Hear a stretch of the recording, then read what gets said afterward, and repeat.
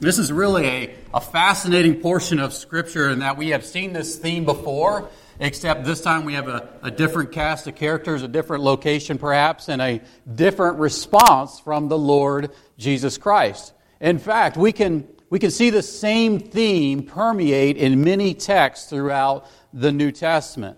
And that unifying theme that we are seeing in this particular text and some of the other ones that we'll get into in a minute is that of a misunderstanding of the nature of the Messiah's arrival. In other words, since the Old Testament predicted a Messiah, which is a deliverer or a Savior to come, how was it that those living in the first century Israel would be so mistaken about how He would come? How should they know it was Him? What things were they to look for? And if Jesus was the long-expected one that would crush Satan with a death blow from Genesis 3:15, and He would rule the nations with a rod of iron from Psalm 2, and if He would take up His rightful place on the throne of David from Isaiah chapter 9 and verse 6, how is it that this Jesus that we see, who is healing 10 lepers at a time, is the fulfillment of all those Old Testament prophecies about the Messiah?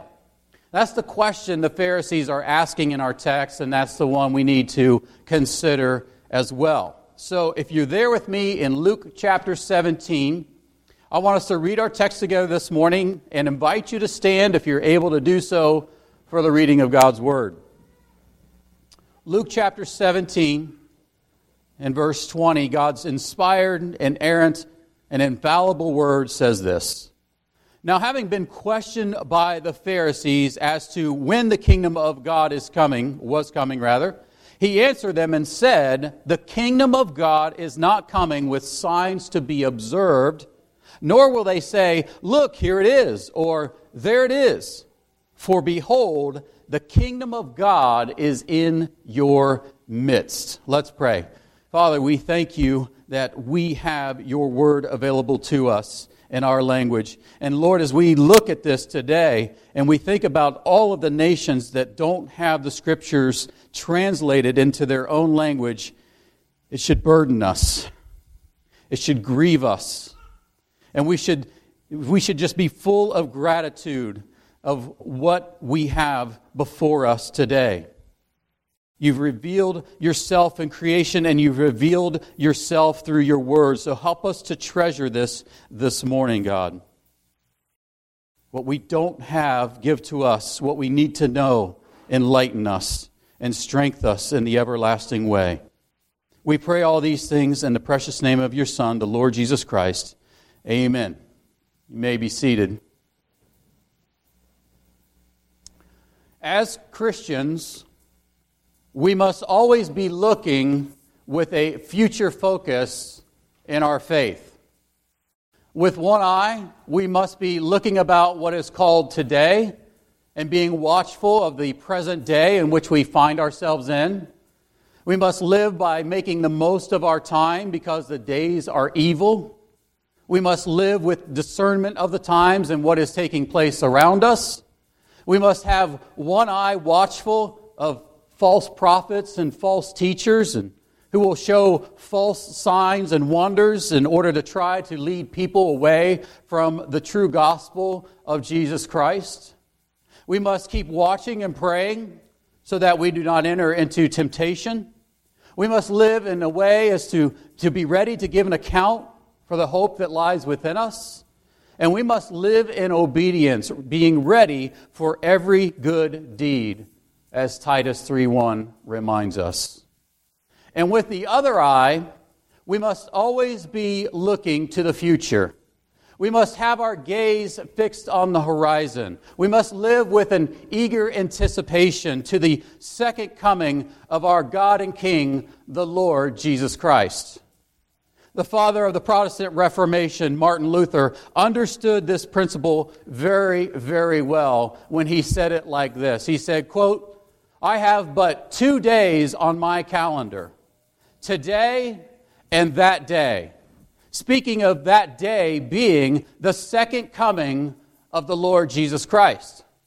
Luther said that living in light of that coming day, that he went on to say, quote, "I must live as if Jesus died yesterday, rose this morning, and is coming back tonight."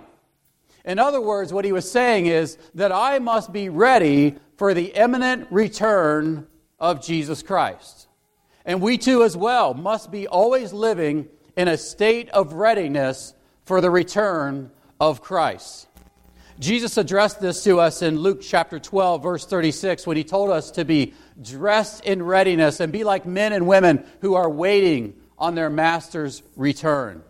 We should always be in a state of anticipation and expectation. We should have oil in our lamps, trimmed and ready to meet our bridegroom. We must have our gaze riveted on the horizon, looking for our beautiful, glorious, and triumphant second coming of our Lord and Savior, Jesus Christ.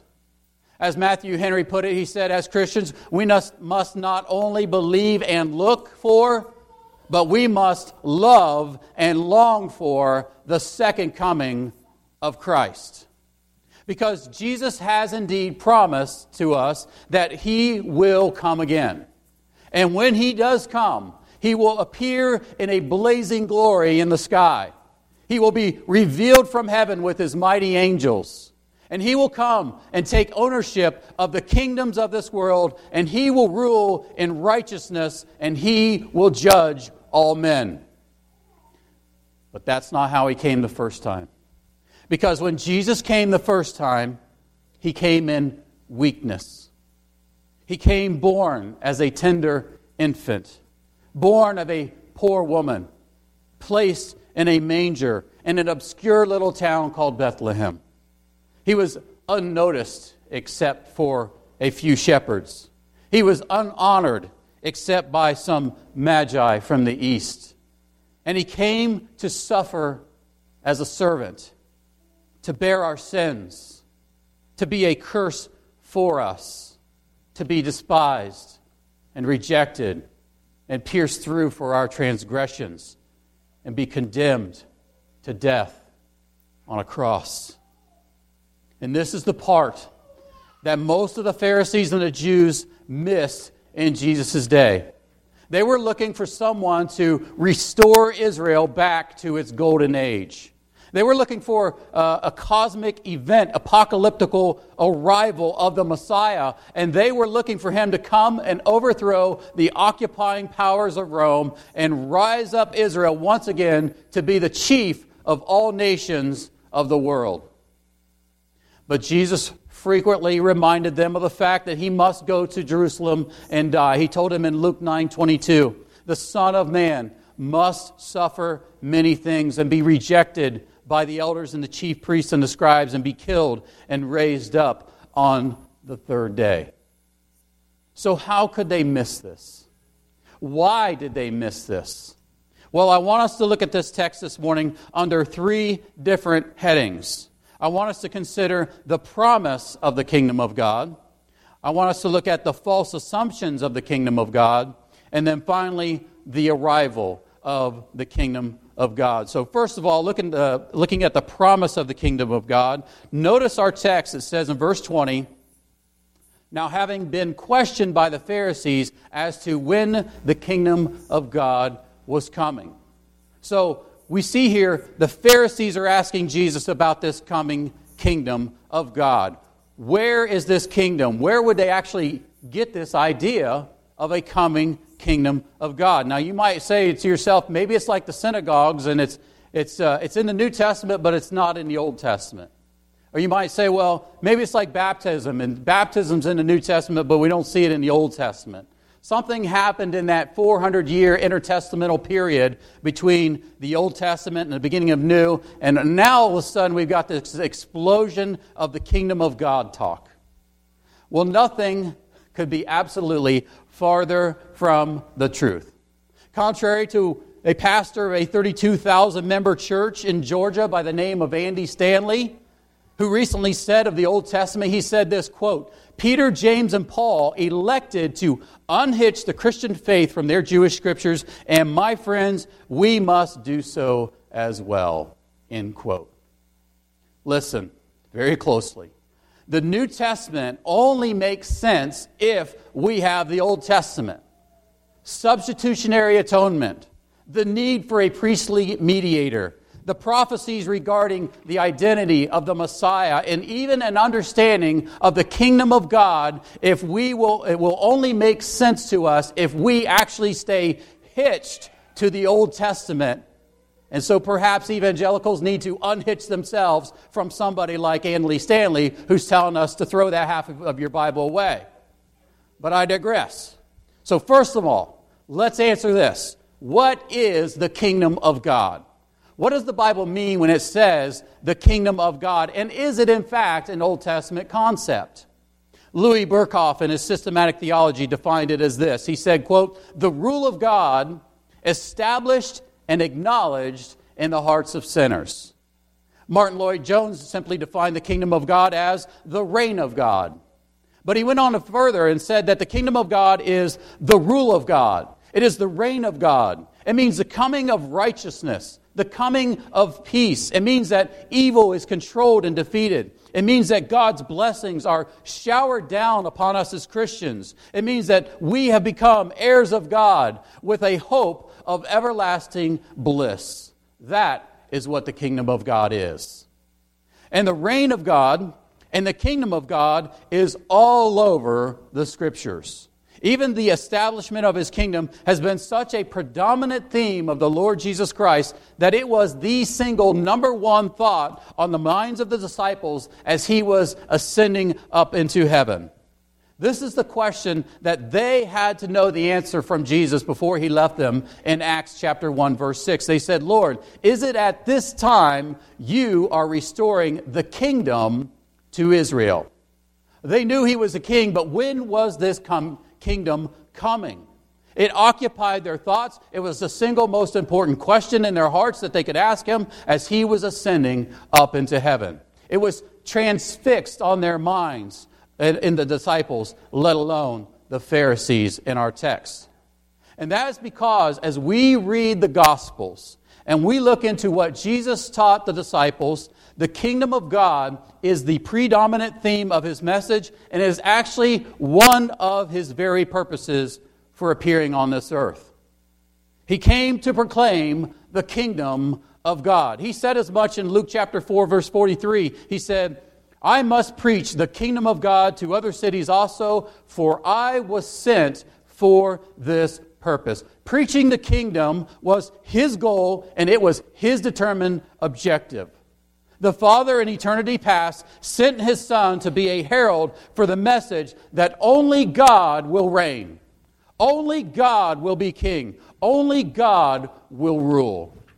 And you could go so far to even say that not only was the kingdom of God the predominant theme in the teachings of Jesus, you could also say that it is one of the unifying themes of the Old and New Testaments. It's a golden thread that weaves the two together. Now it is true, you will not find the expression kingdom of God in the Old Testament.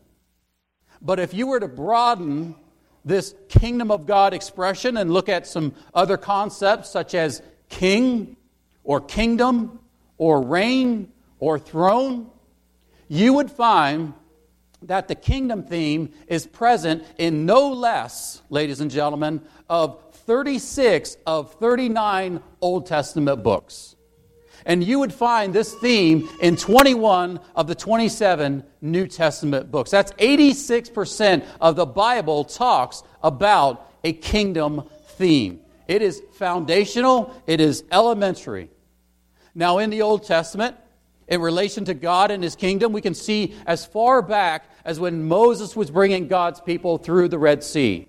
And as God released the waters back to destroy Pharaoh's army, we see Moses break out into song as he sings to God in Exodus chapter 15 and verse 18. He says, "The Lord shall reign forever and ever." He sings and declares, God will reign, and God will rule, and God will be king eternally and forever. When Isaiah sees his heavenly vision in Isaiah chapter 6, and he looks up and he sees the Lord. He's sitting on his throne. He's lofty. He's exalted, and the train of his robe, it says it filled the temple. And as R.C. Sproul once said, even inanimate objects such as the threshold of doorways had the good common sense to tremble at the voice of the Lord.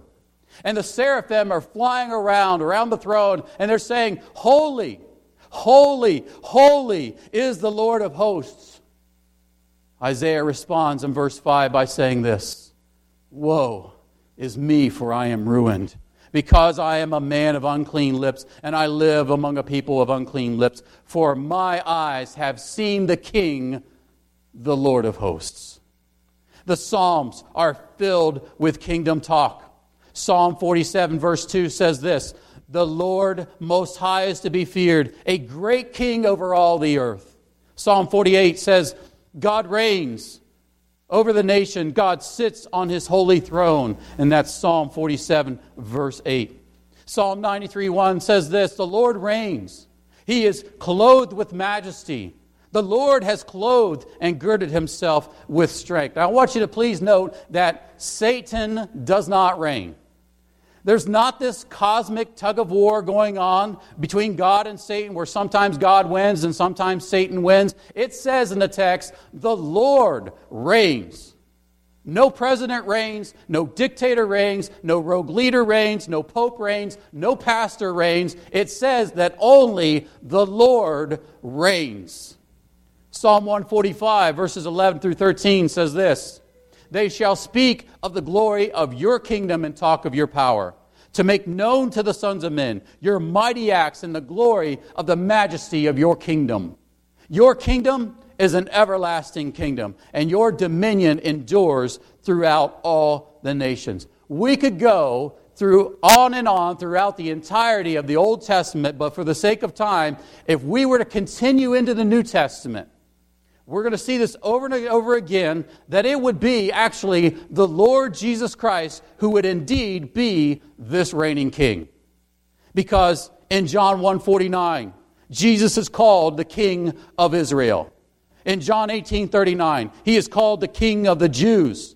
In 1 Timothy 6:15 and Revelation 17:14, he is called the King of Kings. In 1 Timothy 1:17, he is called the King, eternal, immortal, and invisible.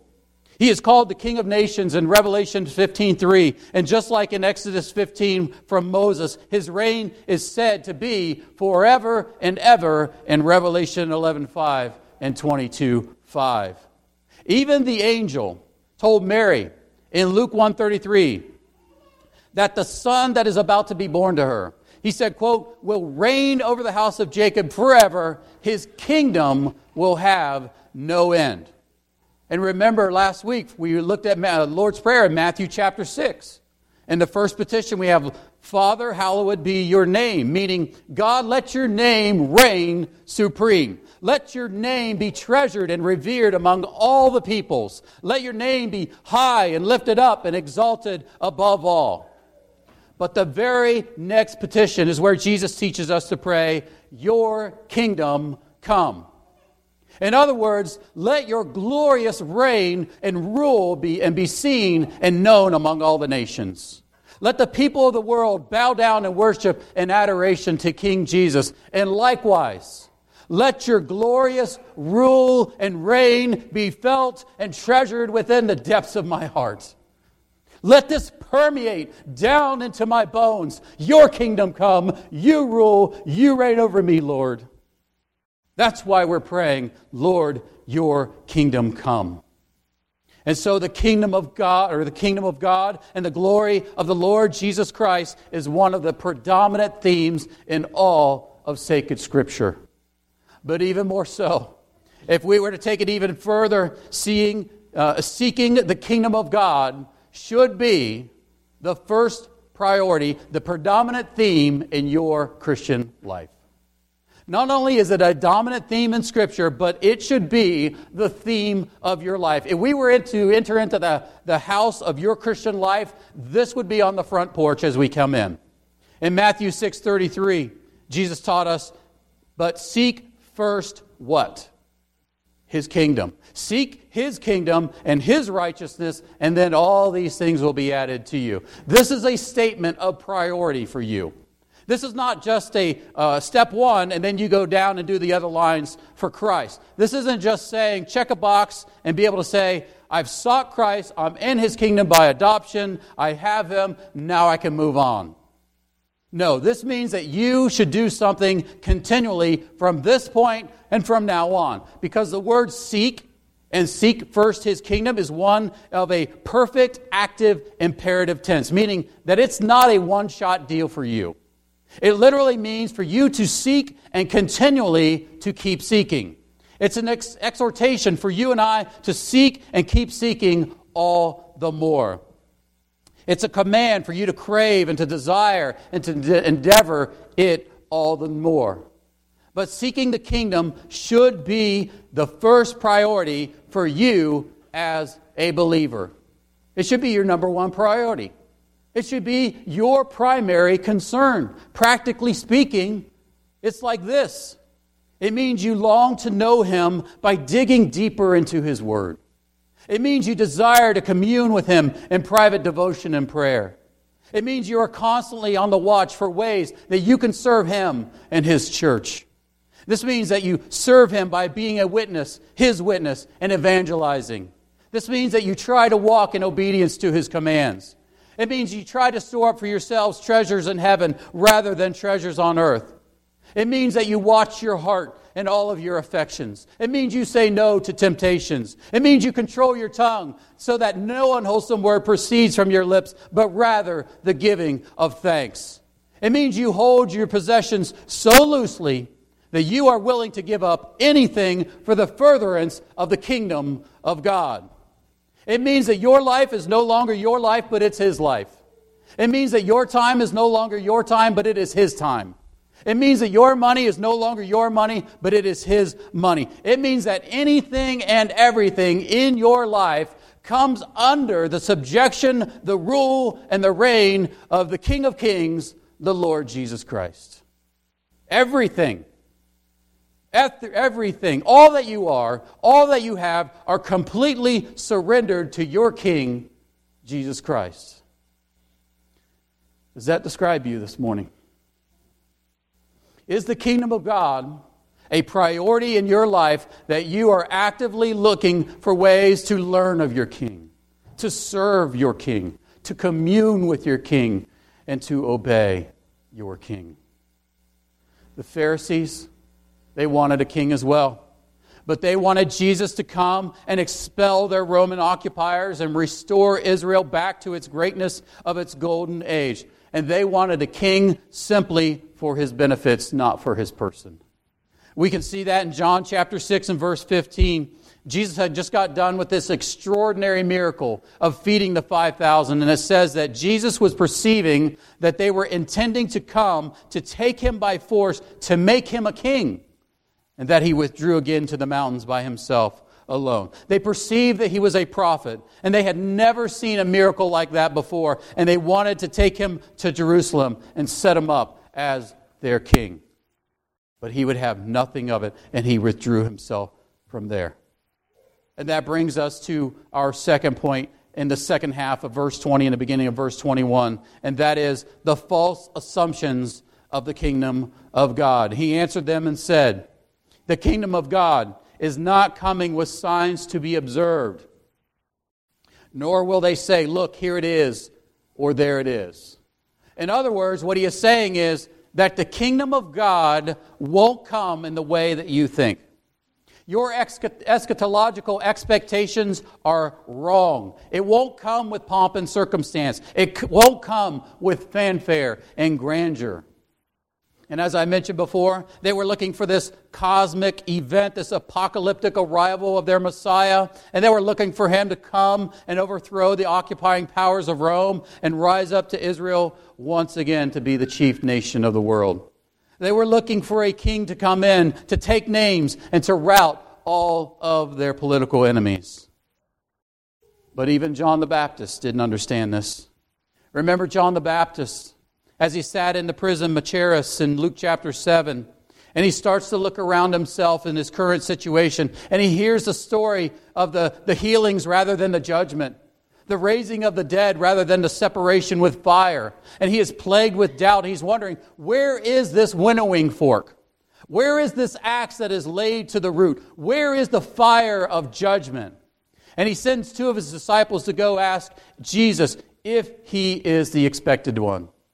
And in verse 20, we see him do that. And they come to him, they say, John the Baptist has sent us to you to ask, are you the expected one, or do we look for someone else?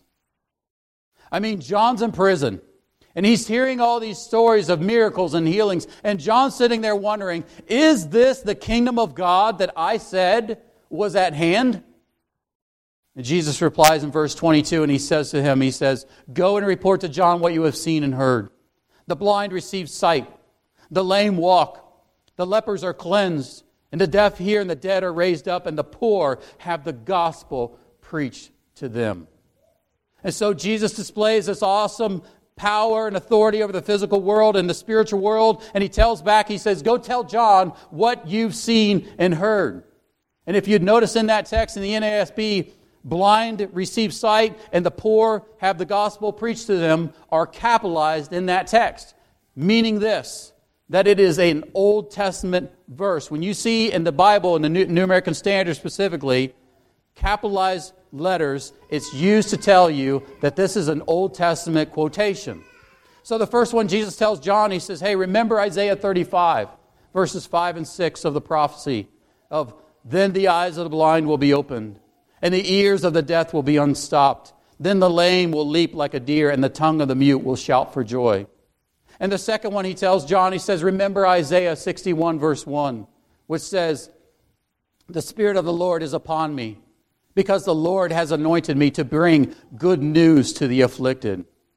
And so what Jesus was telling John, or trying to tell John, is that, can't you see that these are the signs of the coming kingdom? Can't you see the power of God at work here? No one has ever done anything like this before. No one has ever worked such miracles. Can't you see that the mighty power of God is here, and it is here within me, and it has been given to me by my Father through the Spirit? The kingdom of God has come in the power and the person of the Lord Jesus Christ. But for the Pharisees, when the Messiah come, he was supposed to do it with these great signs and destroy all these enemies, reestablish Israel as their national sovereignty and prosperity, and rule over all the nations of the face of the earth. And yet they had no concept of a spiritual, internal kingdom.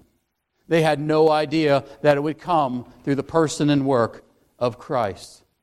And that's exactly what Jesus is saying to the Pharisees in our third point, and that is the arrival of the kingdom of God. Jesus says in verse 21, for behold, the kingdom of God is in your midst. In other words, ta-da, here I am. I'm the one who's come down from heaven. I'm the bread of the life. I am the light of the world. I am the one who has come down from the glory of my Father to take on human nature. And you Pharisees may be looking for a political revolution, but I am here for a revolution of hearts. Because the kingdom of God is the realm in which God rules and reigns. And the kingdom is present wherever men and women have subjected themselves to God and the lordship of Jesus Christ. I'm here to establish my kingdom and those who have believed that I indeed am the Son of God. I'm looking for those who will be constrained by my love. I'm looking for those who are willing to take up their cross, deny themselves, follow me, and submit themselves to my lordship and my reign in their hearts, and do so because they love me. Paul said in Romans 14:17, for the kingdom of God is not eating and drinking, but righteousness and peace and joy in the Holy Spirit. Jesus has come in their midst for salvation, but He will come again one day for judgment. And He will return in an awesome display of power and glory, Because when Jesus returns a second time, He will return on a mighty steed with His hair that is white as wool, and His eyes will be like flames of fire, and His feet will be like burnished bronze, and His voice will be like the sound of many waters, and He will come for judgment. Question 52 of the Heidelberg Catechism asks this question. It says this: what comfort is it to you that Christ will return to judge the living and the dead? It's a peculiar phrase because I think most people would say, how terrifying is it to you that Christ shall return to judge the living and the dead? But it asks, what comfort is it to you? And the answer is this: in all my sorrows and persecution, with uplifted head, I wait for the very one who offered Himself to the judgment of God for me. I wait for that very same one who has removed all curse from me. The only way you and I are going to escape the judgment of this mighty King is by settling out a court ahead of time, by bowing the knee to the Lord Jesus Christ today. Not tomorrow, but today. Today is the day of salvation. And I want to quote Michael Reeves on this because he said it far better than I would.